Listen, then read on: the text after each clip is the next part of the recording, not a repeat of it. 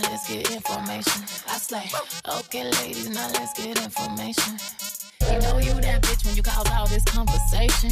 Hey, welcome to the Bad Team Podcast. It's Wendasha here, and you know we're having crazy conversations about love, sex, and everything in between. And tonight, we have on Dr. Wendasha. How are you, Dr. Wendasha? I'm doing good. How are you doing? I'm doing all right. So tonight, we are talking about Atlanta, we're talking about HIV, we're talking about PrEP, and so I thought, who best to come on and talk about it than you, resident doctor. Okay, I'm going to keep saying doctor. You said it's too much, so I'm going to say it. But I wanted to, hear your thoughts around everything that's been going on, because we've been seeing some articles popping up. And I just wanted to bring you on to discuss, all these things that we don't typically, talk about and say when it comes to HIV, especially now in 2018. Yes. So thank you so much for being on. So before we jump into things, Dr. Wendasha, tell us about yourself. Tell us who you are, where you come from, and what do you do? Okay, so I love to start every introduction I give off by saying I am from Florida. So yes, I was born and raised in Florida.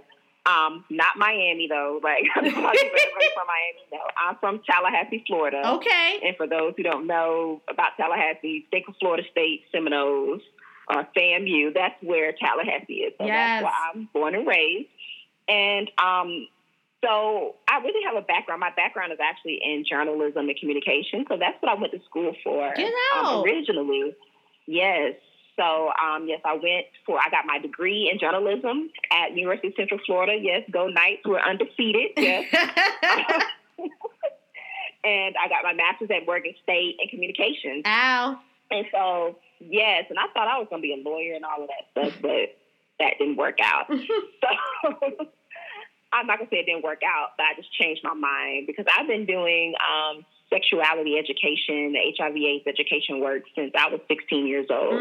So I've been doing this thing for almost 15 years now, which is surprising to even think about it because I feel old now. Right. But so what really sparked what I do now is my time at Morgan State, where I was working with the students there, doing HIV/AIDS education, doing sexuality education with them there, and then I went on to get my PhD in public health because I was like, this is what I want to do. Yes. This is the work that I enjoy. So I went and got my PhD at University of North Carolina at Greensboro. Yes. And yes, so I was in North Carolina, and then from there I moved down to Atlanta, and I did a fellowship at the CDC. So I was in their division of STD prevention. So I was doing STD HIV work there. And now I'm at the Georgia Health Policy Center.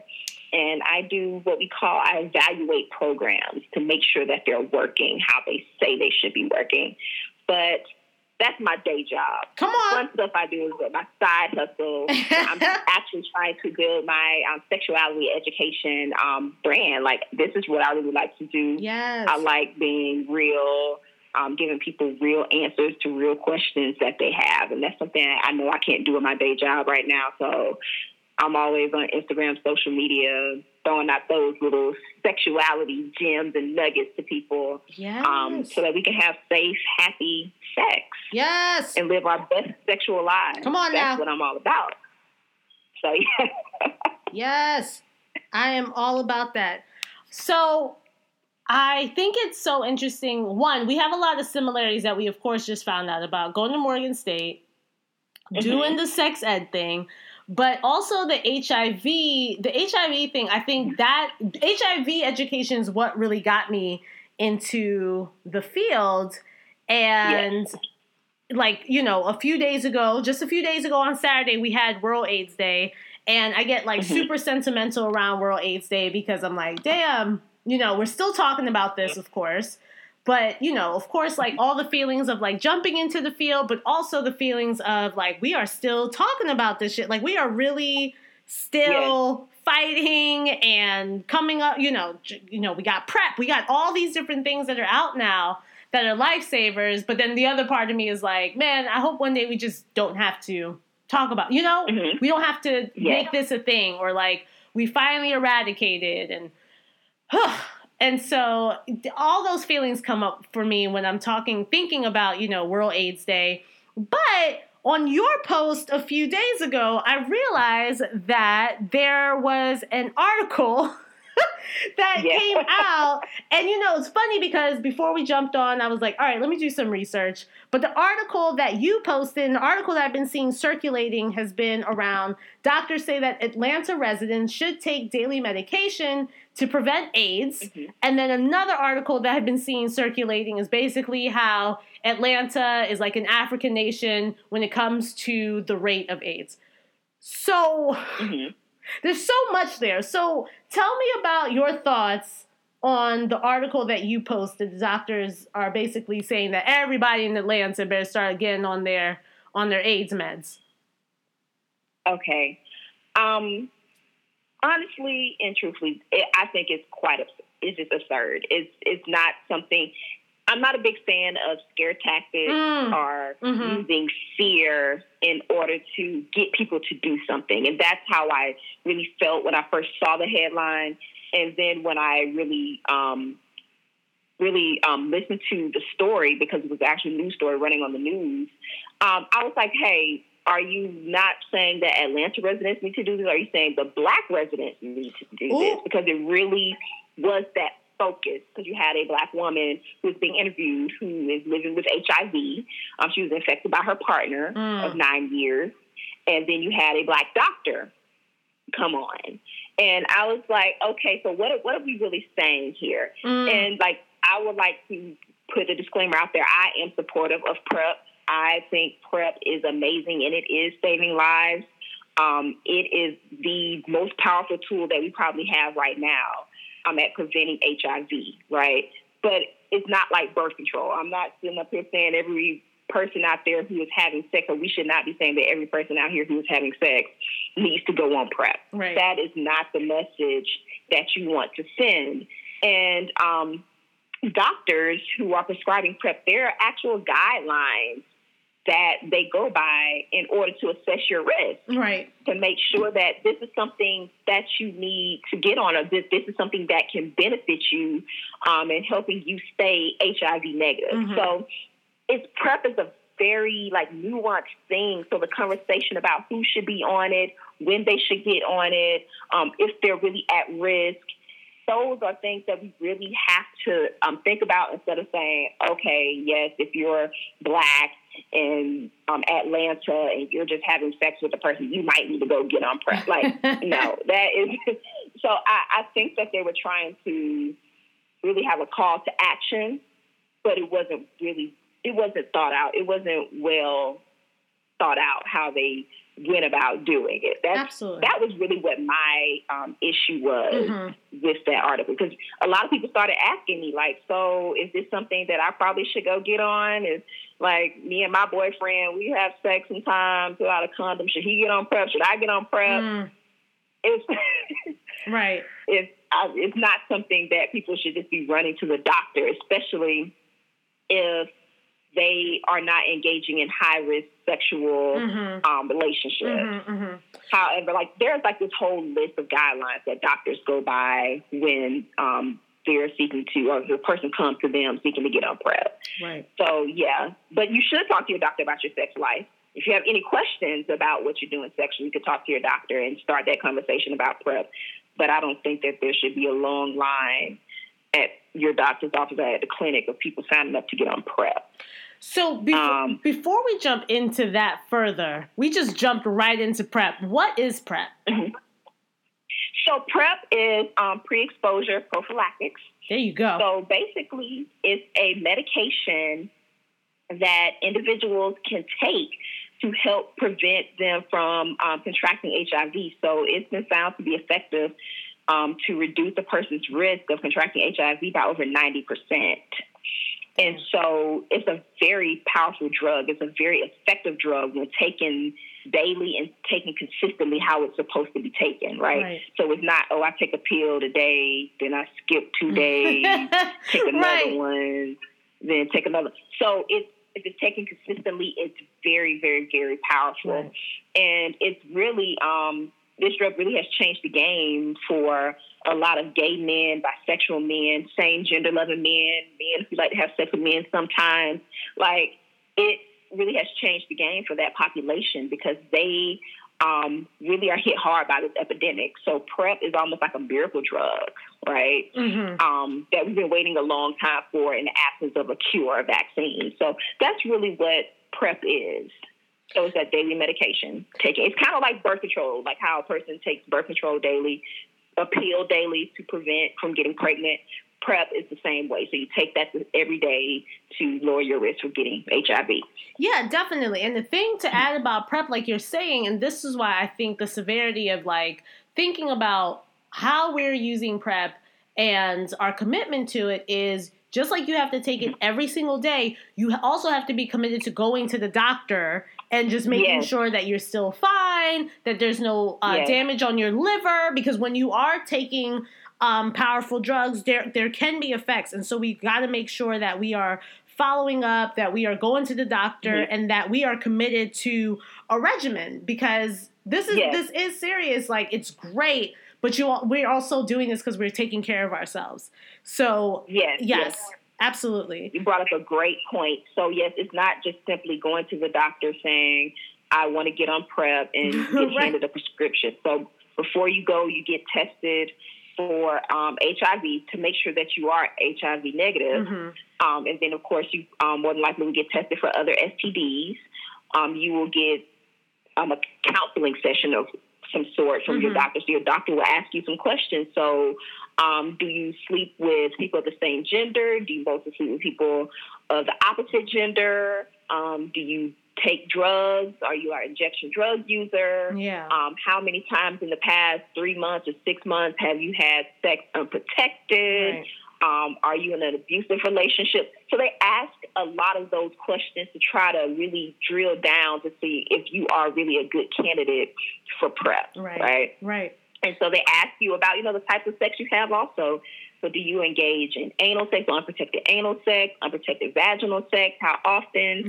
Do you have partners who may be HIV positive or partners that you don't know their status? So they ask a lot of those questions to make sure that you are a good candidate. And also they'll go through that process, like you said, of like testing and making sure that you know how PrEP should be taken. And so once you take it, you do go back to the doctor for follow-up appointments to continue to get HIV tests to make sure that you are negative, right? So it's not just take a pill every day and forget it. You're still expected to use, you're still expected to use condoms, right? Because it does not protect from other STDs. So yes, you can be on PrEP and still get chlamydia, gonorrhea, syphilis. You can be on PrEP and still get pregnant. True. You still should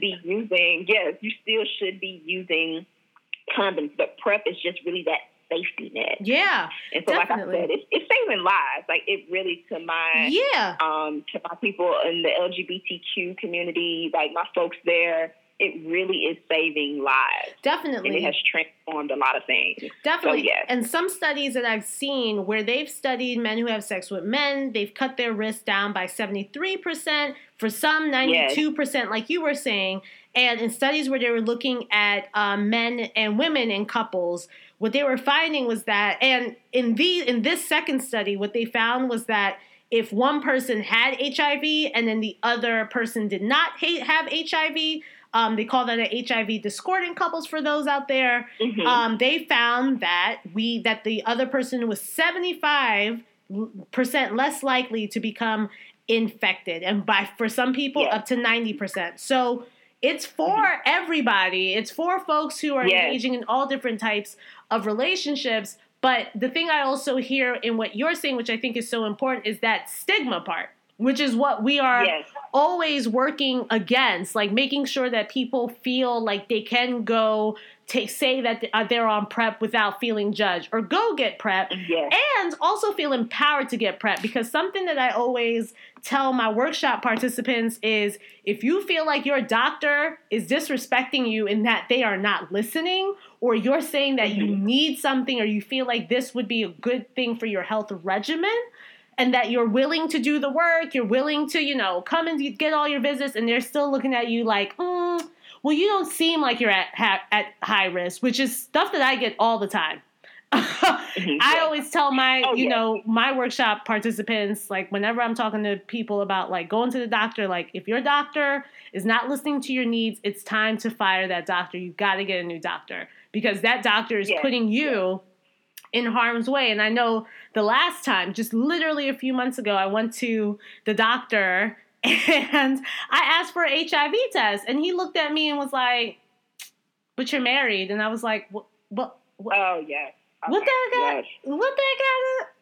And what does that have to do with anything? Exactly. Like I'm telling you, this is what I need, and you're questioning my motive. You're questioning my relationship status, and so I can imagine so many people who might go and get PrEP, and the doctor might look at you and be like, "Well, you're not this, or you're not that, or you're a woman, or you don't have sex," like whatever it is. And so again, I'm just big into like the advocacy, and I just love how you brought up the stigma part at the beginning because it's just it's either we're on like one end of the spectrum where it's like everyone go get PrEP, and then you're at the other end of the spectrum where it's like, nah, well, you don't really need PrEP. And so I feel like there's like a meeting in the middle that really needs to happen here. Yes, so every doctor is not sex positive. Okay. Every doctor is not LGBTQ friendly. Right. And every doctor is not an anti-racist advocate. Like, so, yes, you have to find a healthcare provider that really does suit your needs. And you did bring up good points that, especially when it comes to women. So men who have sex with men or gay men, bisexual men, however they choose to identify, in some places they can go and find a LGBTQ friendly doctor and get on PrEP and not have to face those questions, right? Mm-hmm. Even though some of them are still facing barriers, because if you're in rural areas, you may have doctors who never even heard of PrEP. But when we think of that population, we think of, they're engaging in high-risk sex, and the HIV/AIDS epidemic started with them, so yes, they need to be on PrEP, right? So we think about, like a lot of us think about it that way, thinking that PrEP is really only for gay men, right? But it's not.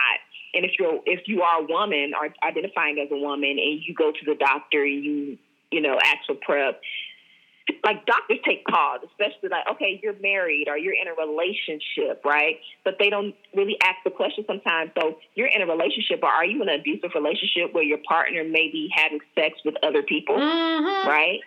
Which can happen to anybody. Right? Right. Or are you a woman who engaged in sex work, right? So you may be at increased risk, right? So they're not, sometimes those questions aren't being asked, right? Right. So that's why some people, so when we think about PrEP, like that's one thing I really try to combat against, that PrEP is not just for gay men. Yeah, it isn't, right? It's for anybody who is at increased risk for HIV and they want to lower their risk of getting it. That's anybody. Male, female, man, woman, genderqueer, non-binary. It's for anyone. Get it? Trans. Right. It's for anyone who is at high risk and wants to reduce their chance of getting HIV. Right. Yes, everyone. Definitely. So you being in Atlanta, how do you feel about the narrative around Atlanta's rates of HIV reflecting those of Africa or countries in Africa? Sub-Saharan Africa, yes. Girl. Okay, so I can't. So this really gets to my point. So this is really, I get to my point also about the narrative around it being stigmatizing, right? So we have all these reports about Atlanta having high ass rates of HIV, right? Georgia in general is leading the nation in when it comes to HIV, right? And so that is true. The statistics are there. That is true. So the latest statistics say about a little bit over 35,000 people are living with HIV in Atlanta, right? Mm-hmm. And so, yes, there is a problem here. Right. I am not going to sit up here and say that there is not. That would be very dumb of me to even think that it's not an issue. And so a lot of this, the epidemic is really impacting, yes, Black people in Atlanta and also my LGBTQ folk, especially gay men, bisexual men. Mm-hmm.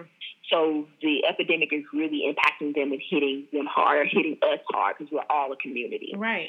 And so, but when I say our conversations around PrEP and like the targeting of PrEP to certain communities, like, okay, Black communities, the LGBTQ communities, a lot of times when we're talking about that, saying that they need to get on PrEP, we make HIV/AIDS the issue of behavior.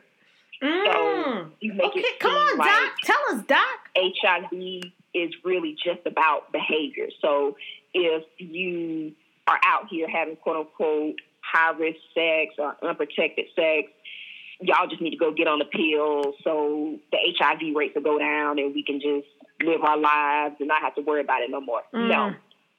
No, there's no pill, there's no medicine that is going to end this epidemic until we really address the races, classes, systems that we are living in. Oh, okay. Right? So you were going to go there tonight. So, okay, I'm ready. We go there. So I'm ready. I'm ready. With the HIV when it comes to, yes, because it's not just about behavior. Yeah. It's really not just about behavior, because Black people are not having more riskier sex than white people. Right. Statistics show that. Studies show that. We're not out here just busting it wide open any and everywhere with anybody. Like, no, right? We are engaging in similar activities as our white counterparts. However, we're more impacted by this epidemic because there are social factors that we're going through, like poverty. Like I tell people all the time, poverty and homelessness, don't let Love and Hip Hop Atlanta, the Real Housewives of Atlanta fool y'all, right?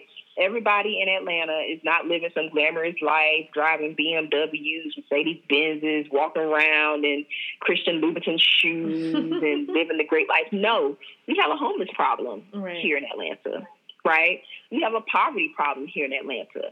In Georgia, in Georgia broadly, and specifically in Atlanta, we have a lot of people here who lack health insurance.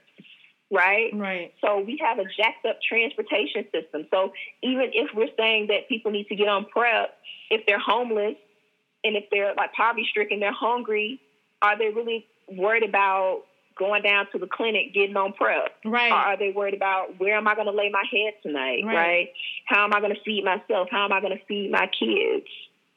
Or if they lack insurance, yeah, you may have some PrEP clinics here. There are some clinics here that can help people access it, but they don't know about that, right?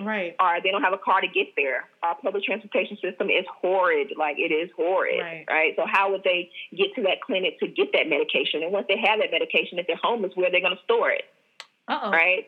So it's like multi-level problems. It's just like people are just not, I'm not even hitting on all of the issues. And then, like, especially for women, we have a gender ratio imbalance. So you have more women than you have men, because men, a lot of times, Black men, due to our healthcare system and other factors, tend to be in poor health. They tend to die earlier. They tend to enter into the criminal justice system, so the prison system. So you have a lot of women who are seeking viable partners, or great or good partners to partner with, and their selection is skewed, right? So when you have a high rate of HIV in a population and you have these issues, you just have more of in the population, whoever you have sex with, you might be more likely to come across HIV. But it's not just the behavior. It's more like the problems are just bigger. And so I know I probably sound like I'm rambling. No. I want people to know that HIV is bigger than the behavior. So it's not just telling people to get on PrEP, use some condoms, and try not to treat somebody who don't have HIV. Right. That's not going to end the epidemic. We have to address a lot of these other factors that people are facing in Atlanta. Absolutely. And so the problem is bad. But like I said, a pill is not what's going to really solve the problem. Right. It's a great solution, but it's not going to solve this problem. Right. completely. And like you said, I want to hit on a couple of things that you said too, because one, I just love how you said it is not just a behavior problem, because I think because I think we are still in 2018 and there is still some of that stigmatizing attitude and also just lack of education, which I go into classrooms almost every single day and it's I think because I've been immersed in this since I was in college, I'm just kind of like, oh, this makes sense. Everybody knows this. But I'll be in classrooms and I'll be teaching, all ages. And if I'm in the classroom with like high schoolers or middle schoolers and we're talking about STIs and we're talking about HIV, and I talk about like, all right, what are the 4 bodily fluids that spread HIV or STIs? You will always, I can even count on my hands anymore how many times a teacher in the room will pipe up and be like, saliva. Nah. Oh, yeah.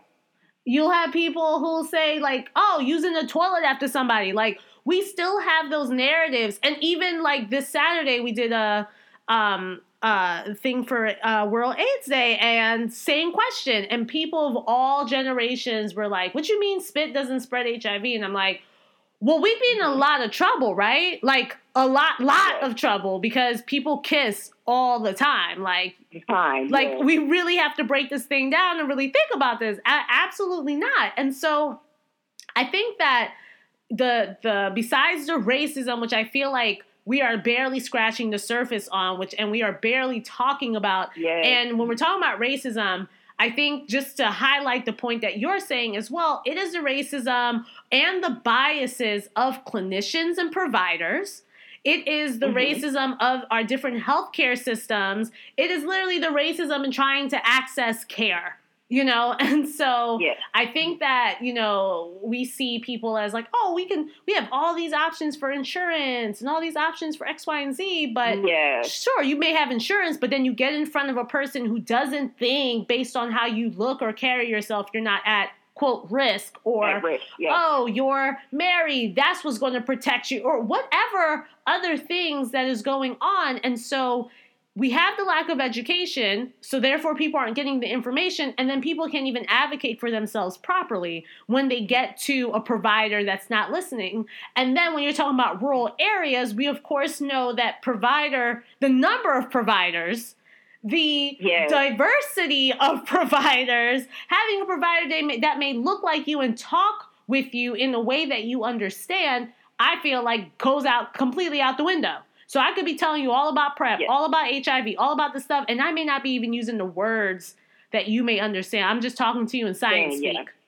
What good is that going to do for anybody? And so I just love how you elevated, the racism and the institutionalized racism that comes in our healthcare system. I would even have to say, in our community, just the culture around sex and how we view sex. Come on. And so there's always traditionally been a silence. So this whole idea of respectability politics, respectable Black folk don't talk about sex, right? We conduct ourselves in a certain way so that we look good, so that we look right? Right. So there's this cult of silence around it, right? And then if you're anything other than straight, a lot of times in our community, you're definitely not about to come forward, right? So if you're queer, genderqueer, gay, lesbian, trans, we can't come forward and have conversations because we tend to be so silent about that. And that's where that stigma also comes from. So if we are having issues or if we are having questions about, well, is this a safe act? Can I have anal sex with a partner who is, HIV positive and I'm negative? Like, how would PrEP really, impact me, right? So if we can't even have those conversations, so when we teach sex ed, even in our communities, we're assuming that all our youth are straight, right? So they're not able to raise their hands and say, hey, okay, I understand that we're teaching this lesson on, how STDs are passed between a male and a female, but what if I'm not having sex with a person of the opposite gender? Or what if I'm having sex with a person who's of the same gender? Like, how can I keep myself safe? Right. And so we have this silence that we also have to deal with. And then, of course, let's not even get in the Black church, right? And sometimes how we have this whole, when I say sometimes, a lot of this whole abstinence until marriage. So if you're out having sex before marriage and you get HIV, or if you get a STD, that's a consequence of your action, right? So you have people who cannot ask the questions that they need to ask in order to get the information that can possibly save their lives. Right. And you have the issue of people who are HIV positive who are scared to come forward and share their story and ask for the help and the resources that they need because they will be shunned and shamed. I know some people like, oh, it's 2018, but that doesn't mean anything. You have people who are still getting kicked out of their homes because they're not straight, right? Right. You have family members who cut other family members off because they're HIV positive. You have people who still like, oh, I'm not going to eat off their plate or share utensils. We still have that in 2018. Right. We still have a level of ignorance in our community around HIV. It's gotten better. I'm not going to sit up here and say it was the same as when this virus first came on the scene, but we're still facing these issues. Right.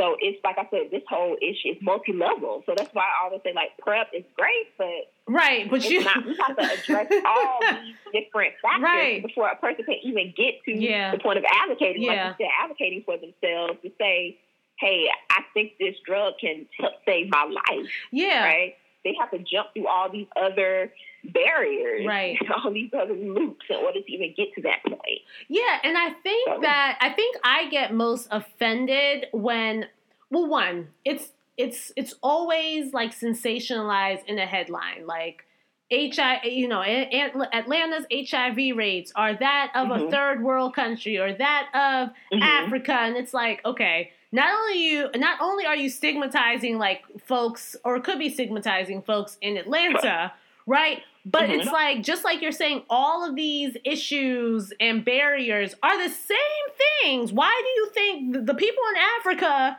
the collective Africa, you know what I'm saying? Like not one country, the whole Africa, those people are dealing with the same systematic issues that you're dealing with. So like you're saying, like it's not about like black to black people, which I feel is like the message that they're trying to say. Like, these people are just such savages that they can't even get themselves together, that they're just madly, wildly having sex. And it's just like, okay, we're never, not only like are you, I feel like, shutting people off from the big, larger conversation about like you're saying, what the barriers actually are, but now you're stigmatizing a whole other group and a whole continent for, I don't know for what, a whole continent, and not even really looking at why are we making these parallels? Why do you only care about people in the quote full Africa if it does not have anything to do with,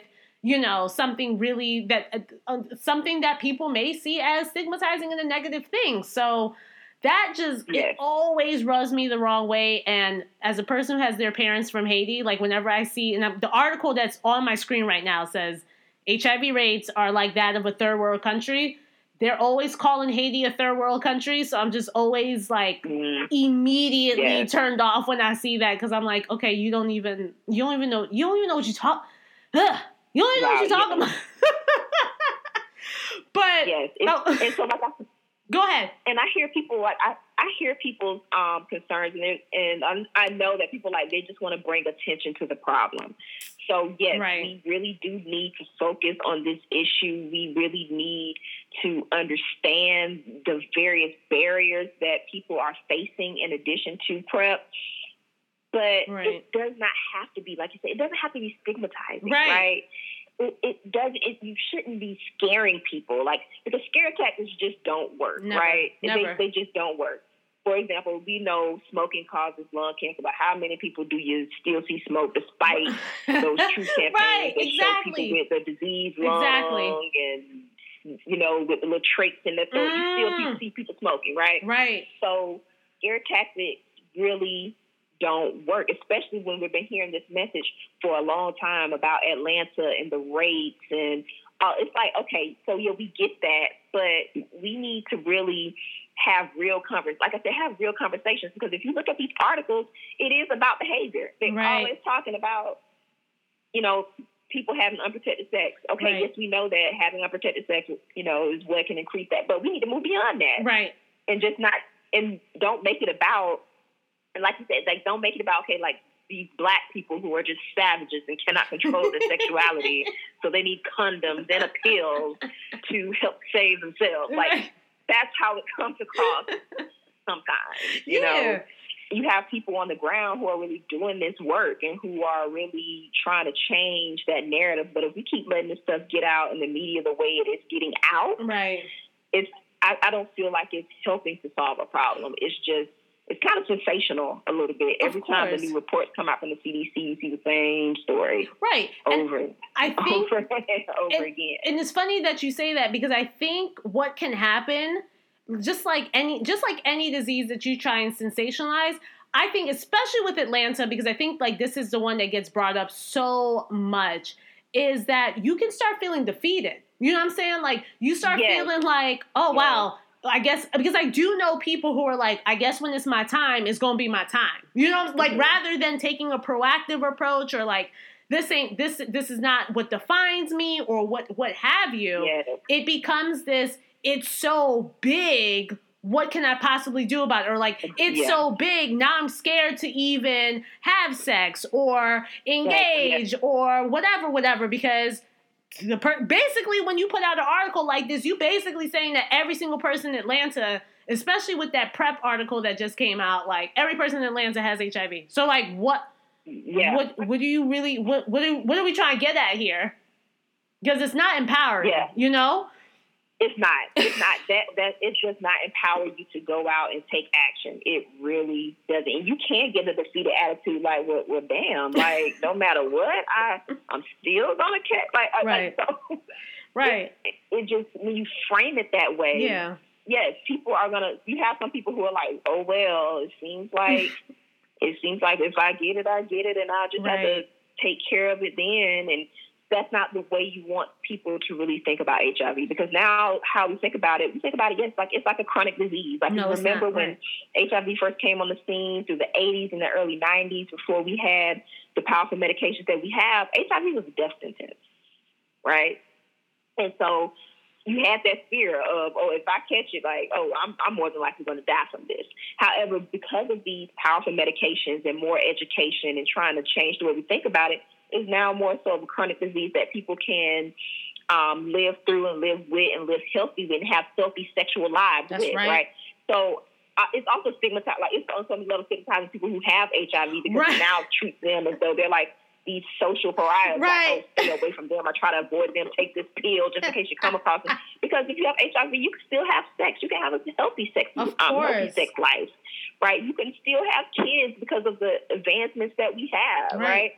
And so if we frame that and then we really talk about it in a more empowering way, saying, yes, if you do feel that you are at high risk, if you are a person who has unprotected sex occasionally with partners or, you know, different partners, however you're choosing, this may be an option for you, right? If you are in a relationship with a person and you're not sure their HIV status, this is a tool that can actually help prevent you from getting HIV. It shouldn't be like, oh, you shouldn't be with that person having unprotected sex anyway. Like, so just go get on this pill. No, you just got to frame the narrative differently. You have to frame the message differently. So people look at it as though, hey, this is a drug that I can take to really add to what I'm already doing. So if I'm already using condoms and I want to add that extra layer of protection, PrEP is a good option for me. Like, you want people to think about it like that, not thinking, oh, well, hell, I'm living in Atlanta. It's 35,000 people here with HIV. I've seen people who've been like, I got to get out of here. Right.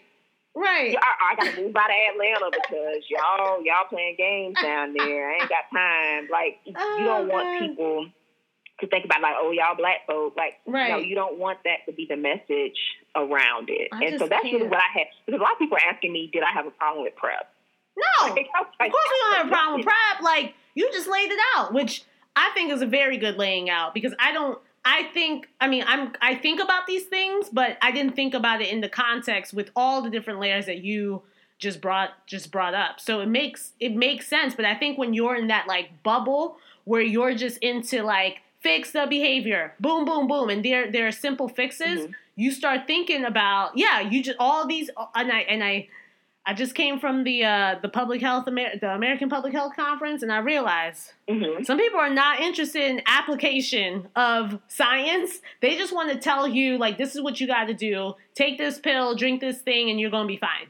Rather than how can you access the pill? How can you access the drink? How many times can you do it? Do you have viable living conditions? What is your income? You know, all of these different aspects that I think you brought up, which thank you for laying it out that way. Because I think that we often get into that routine and then we start thinking about then we start shaming other people because it's like, well, why can't you just take the pill? Why can't you just do X? Why can't you just do that? Rather than looking at the bigger picture. That's really what I want to. I just really want the conversation around it to change. I know that sounds so simple, and it's not so simple. But the conversation, like how we really engage about, like I said, how we engage about HIV, how we engage about sex in general. Right. Like, so I think that's why we, as sexuality professionals, I love that sort of thing, sexual health and sexuality extends a little bit also beyond just being healthy. You know, it has political implications, economic implications. It extends to all these fields. So it's, you know, basically when we're looking at sexuality, we need to just think about it more broadly, right? And just really, I think that's what we try to do in this profession, to really have these conversations and really try to reach out to different populations. And I really think it's important what we're doing, because we can't rely on, of course, the journalists, even though I was a trained journalist and went to school for journalism, we can't rely on them to just get the story straight or know who to go to for the right answers, right? Even academics, sometimes when we're doing our research, if we're really just looking at it through one lens of developing a medication, some don't even think about these social determinants of health that are impacting people beyond just popping a pill, right? Because if it was just disease as popping a pill, PrEP came out over like 60 years ago. So if it was just even popping a pill, the rates would have just plummeted, right? Right. We would have just seen this mass almost near zero, ideally, right? But we know that there are barriers. So, and these barriers exist. So it's just, I just feel like what we do is just so important, but underrated a lot of times. And that's so funny to me. It's just, and that's my main investment in this. So I think someone had asked me the other day, like, all right, well, what do you think it's going to take to change, you know, HIV and to change the dialogue around this? And I mean, of course I'm biased. Of course we're biased because we're educators. But I mean, my love for this and why I keep like being propelled into this and why I keep going is because of education. Like, I got into this whole field because of HIV education. And I think that what really got me, of course, like I shared my story several times on the podcast, but what got me here was never receiving good, comprehensive, non-judgmental sex ed, period. And then when I finally, you know, when someone being my husband, friend at the time, brought to my attention, like, you know, all of the myths that I had learned, or, you know, all the things that I learned in Catholic school about, like, condoms not working and, like, why people shouldn't use them and all these things. And he was like, there's, like, AIDS out here. Like, I don't know if you know. And I did not know. Like, it never crossed my... None of that was in my world. None of that was ever brought up to me. Nothing. Just pregnancy, right? And so once I learned about like HIV and that it was preventable and it's, you know, learned about all these things, I was just on a mission to make sure like everybody knew about HIV, everybody knew how it was spread, you know, everybody knew how to put on the condom, which a lot of people don't. And just making sure that people had the tools. And that's honestly what I feel is the first step. Of course, like we have the medications, we have all the other things that we talked about that go into this, but first love, of course, but also first line of fight, I feel, is education. And I was just looking at part of the article I was reading said that 20% of Georgians thought that they could that HIV could be transmitted by sharing a drinking glass. Yes. Man, see, it's that kind of stuff that it seems so simple. And it seems so like everyone knows this, but a lot of people don't, and we still have so much work to do. Yes.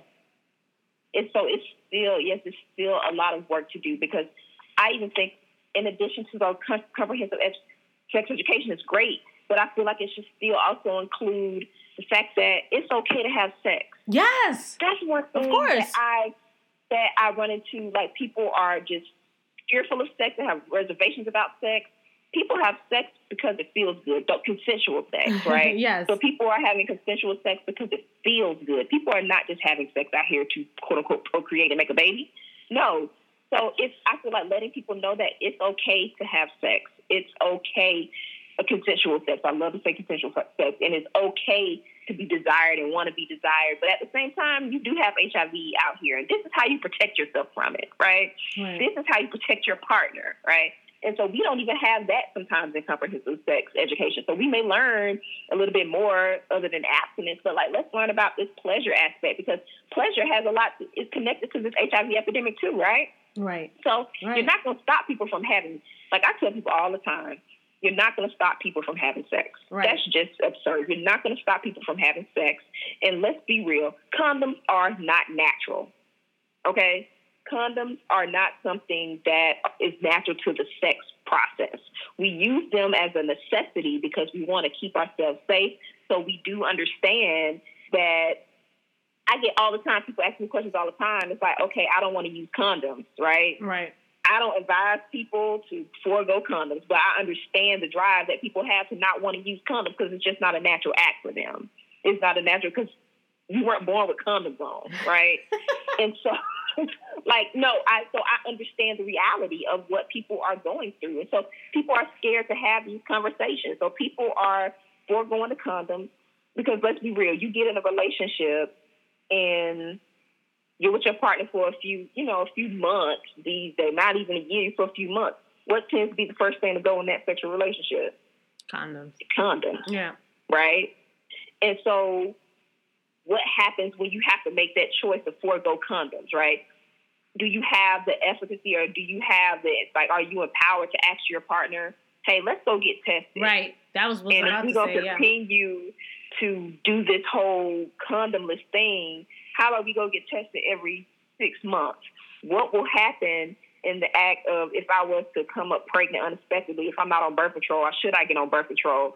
So I know that you probably are out here doing your thing. Should we get on PrEP? Like, I think having real conversations around sex like that is what is actually needed too. Right. Because like I said, we tell people to use condoms all the time. Like, we tell people to use seatbelts all the time, but everybody don't use seatbelts. Right. Right. And that's just me being real. Like, so don't, everybody listen, I am not anti-condom. Please use your condom. Please wear your condoms, because it is a very effective way to not get pregnant, to not get HIV, to not get STDs. But people ask me all the time, it's like, hey, I've been dealing with this person for a while. I don't want to wear condoms no more. Now what? What do you tell me now? I can't just continue to be like, well, yeah, use condoms, because they're going to take that condom off. And then what? Then they're putting themselves at risk. And so I think these conversations, like those, comprehensive sex education, answering those real questions that people have about their relationships and the people that they're dealing with, and trying to really help them navigate this whole sexual world that we're living in. Because we're not going to stop people from having sex. We're not going to stop them from having sex. We're not going to stop them from taking off the condoms, because people do just let me put the head in, let me put the tip in. I ain't going to slide it in all the way, you'd be surprised at the questions that I get, right? Of course. And then people come back later after they've done that act, and it's like, oh my God, now what? What should I do? Empower people from the beginning to have a conversation before that condom comes off, and make the decision then whether or not they feel that they should continue in a condomless relationship or keep it on. Those conversations need to be happening before you even get in the bedroom. Right. So it's so much. It's like, oh my God, it just makes my head hurt sometimes just thinking about where we are. Right. But I think we are where we are because of the bigger picture, because we're not having good sex ed, because where else are you going to learn this information, right? A lot of people's parents can't talk to them, don't want to talk to them, or don't know where to go to get the proper resources. So we're all misguided and all miseducated. You couple that with people just like, and I completely agree with you. I was just sharing this literally the other day. We just tell people to do a lot of things, and then we like to pat ourselves on the back as educators and just say like, oh man, I told these people to go do this thing. First of all, who are you? Second of all, nobody cares what you just said. And third of all, you did not give anybody the skills that they need to be able to go home and do it themselves. It's one thing to be in a space where you're like, oh yeah, that makes sense. It's another thing to be with your partner who may not have the level of education that you have, who has not been exposed to the things that you have been, and they're looking at you like, what you mean you want to do what? What you mean you want to wear condoms now? What you mean you want to go get tested? Because they weren't in that same class that you were. They're not reading the same articles that you're in. So they're seeing it like the way that a lot of people see it, as something stigmatizing, as something that, you know, is things that only people who are not in committed relationships do, or single people do. Mm-hmm. And it could open up a whole can of worms for that person. And then that person, like you're saying, doesn't have the, you know, the language, because I feel like it is a language. It is a skill that you need to be able to stand and say to that person, like, this thing is important to me. I want to do it, and not cower when that person presents doubt. And I believe that sometimes when somebody presents doubt, if they start questioning, like, well, why do you want to do this now? Or like, where'd you get this stuff from? Or that, I feel like a lot of times it's rooted in fear, because they don't know. They don't know. They're going based off of what they think or what they're hearing, and they're just expressing all of their doubt. Now, you do have people who do know and want to manipulate you and all of that stuff, and that's for another show. But yes, so when we're thinking about like condoms in the relationship and choosing whether or not we should use them or should not use them with partners, a lot of times people use that as you would do this if you trusted me, or you would do this if you loved me, right? Or, condoms mean that you're cheating, right? Or you with somebody else, so that's why you want to use condoms. So right. We do have those conversations, especially among our young people. Right. Like I said, I don't lie to young people. I try to be open and honest. Like I said, sex does feel good, right? Between two consenting individuals who really do understand the implications of sex, who understand what happens when you do have sex and what can happen after. Right. So I would never lie to them. And sex feels good. And sex feels good condomless. It does. It you know, I wouldn't say it like that, but it is a pleasurable experience without condoms.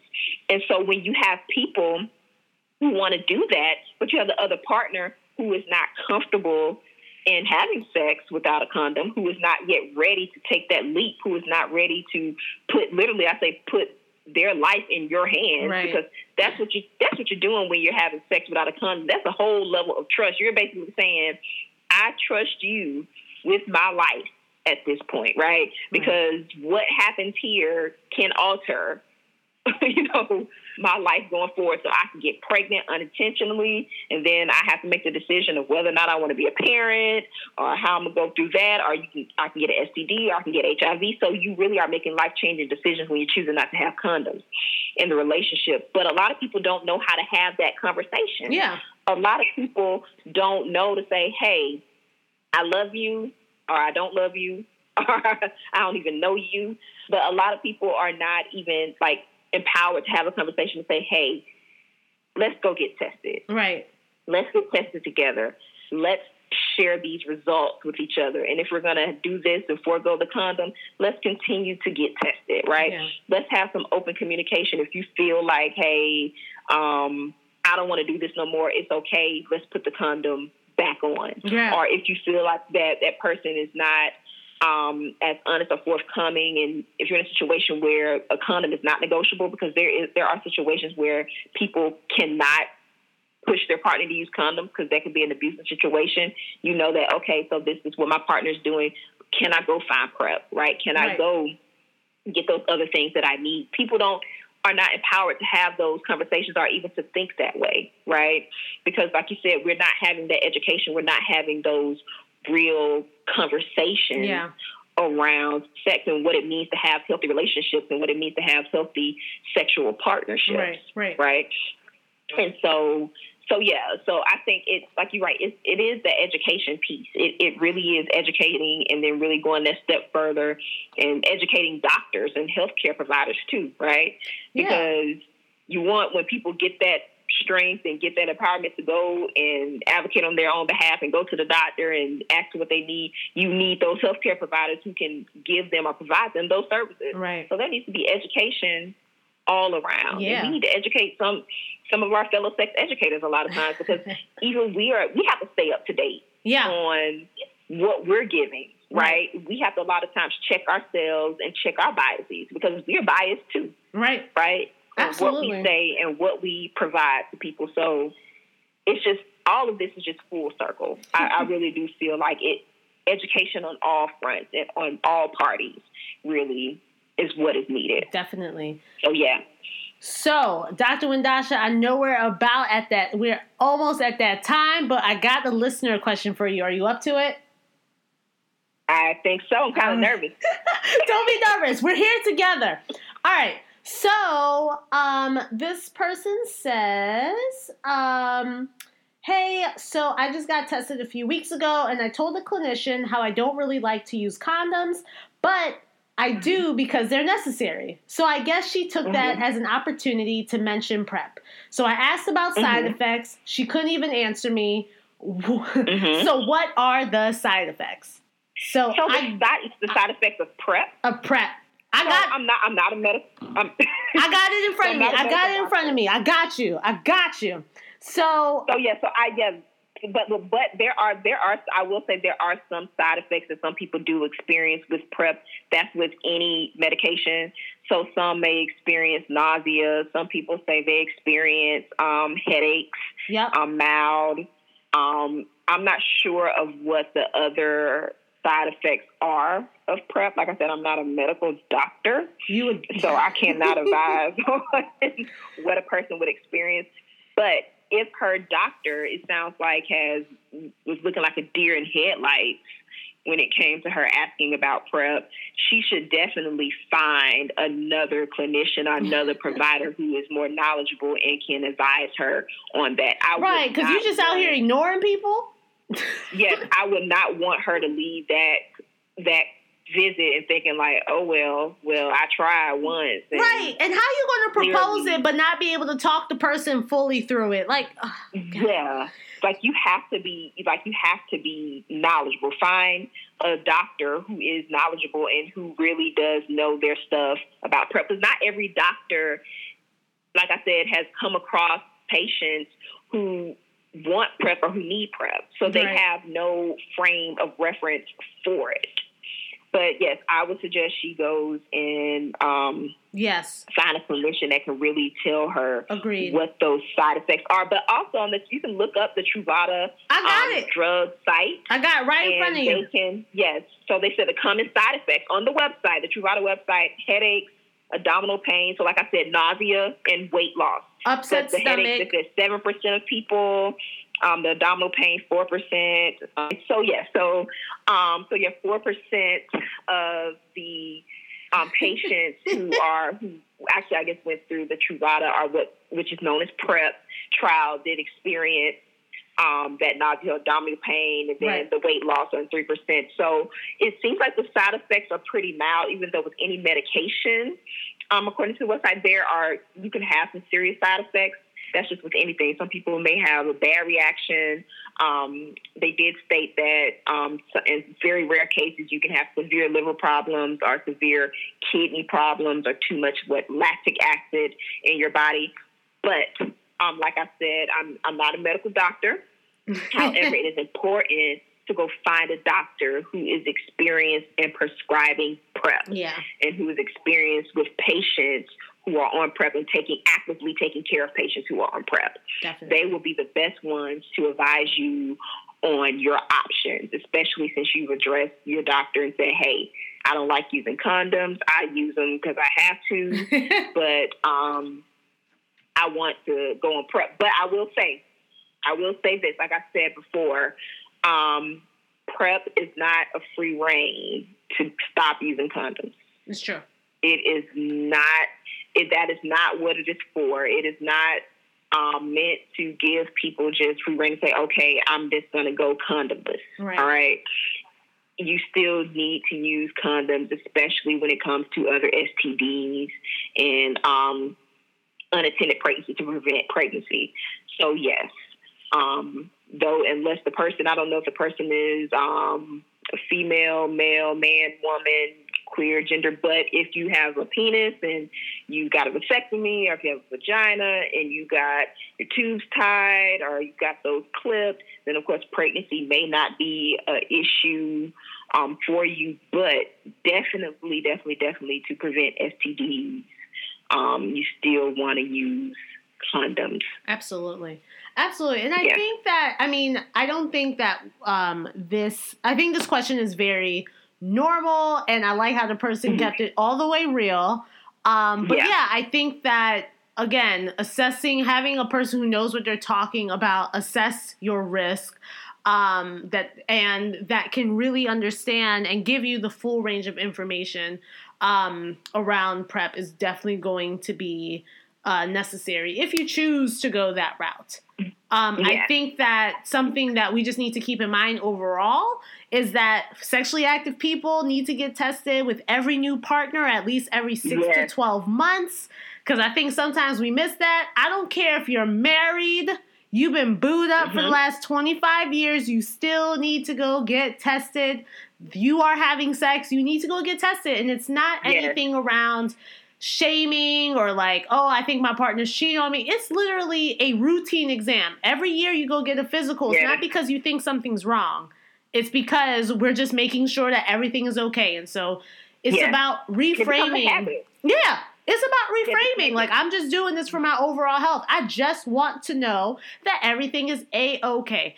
And if you had sex last night, you cannot find out if you have anything today. You need a few weeks to go by. No.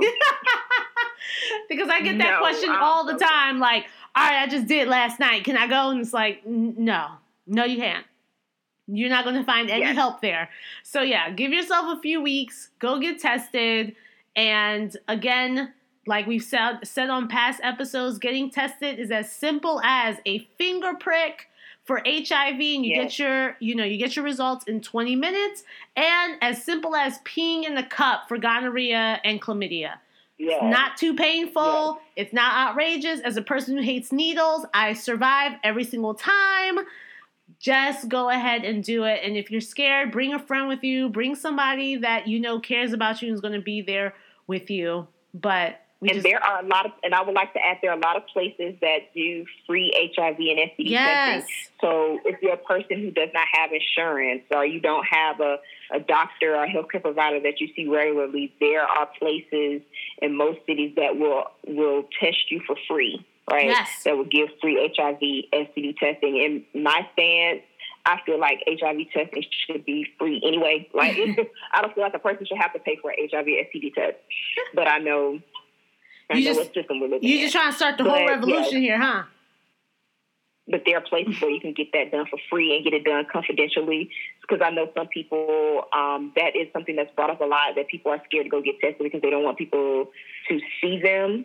And they think that somebody's going to tell their business. So, I saw such and such, go to the health department or go to this agency and get, that typically gives STD tests. Like, oh, what are they doing? Yeah. Right? So these places are confidential, they're professional, and they can get you in and out.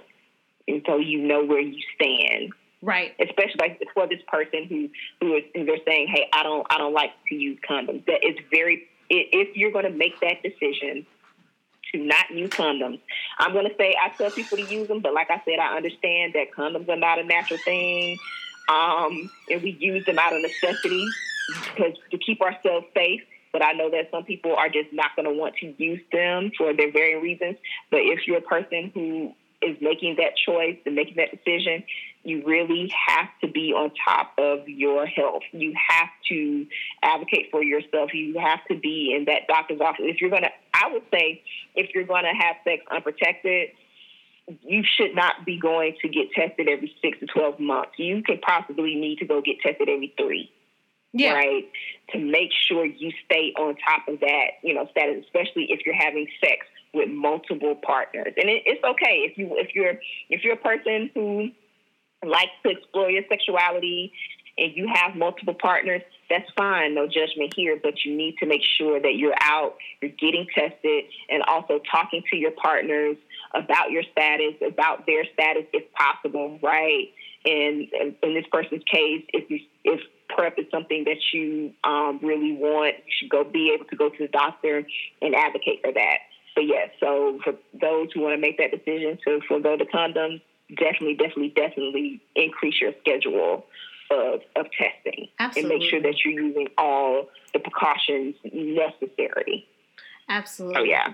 So, Dr. Wendasha, we had a great time with you. I appreciate you coming on so last minute and sharing all of your information, all of your knowledge.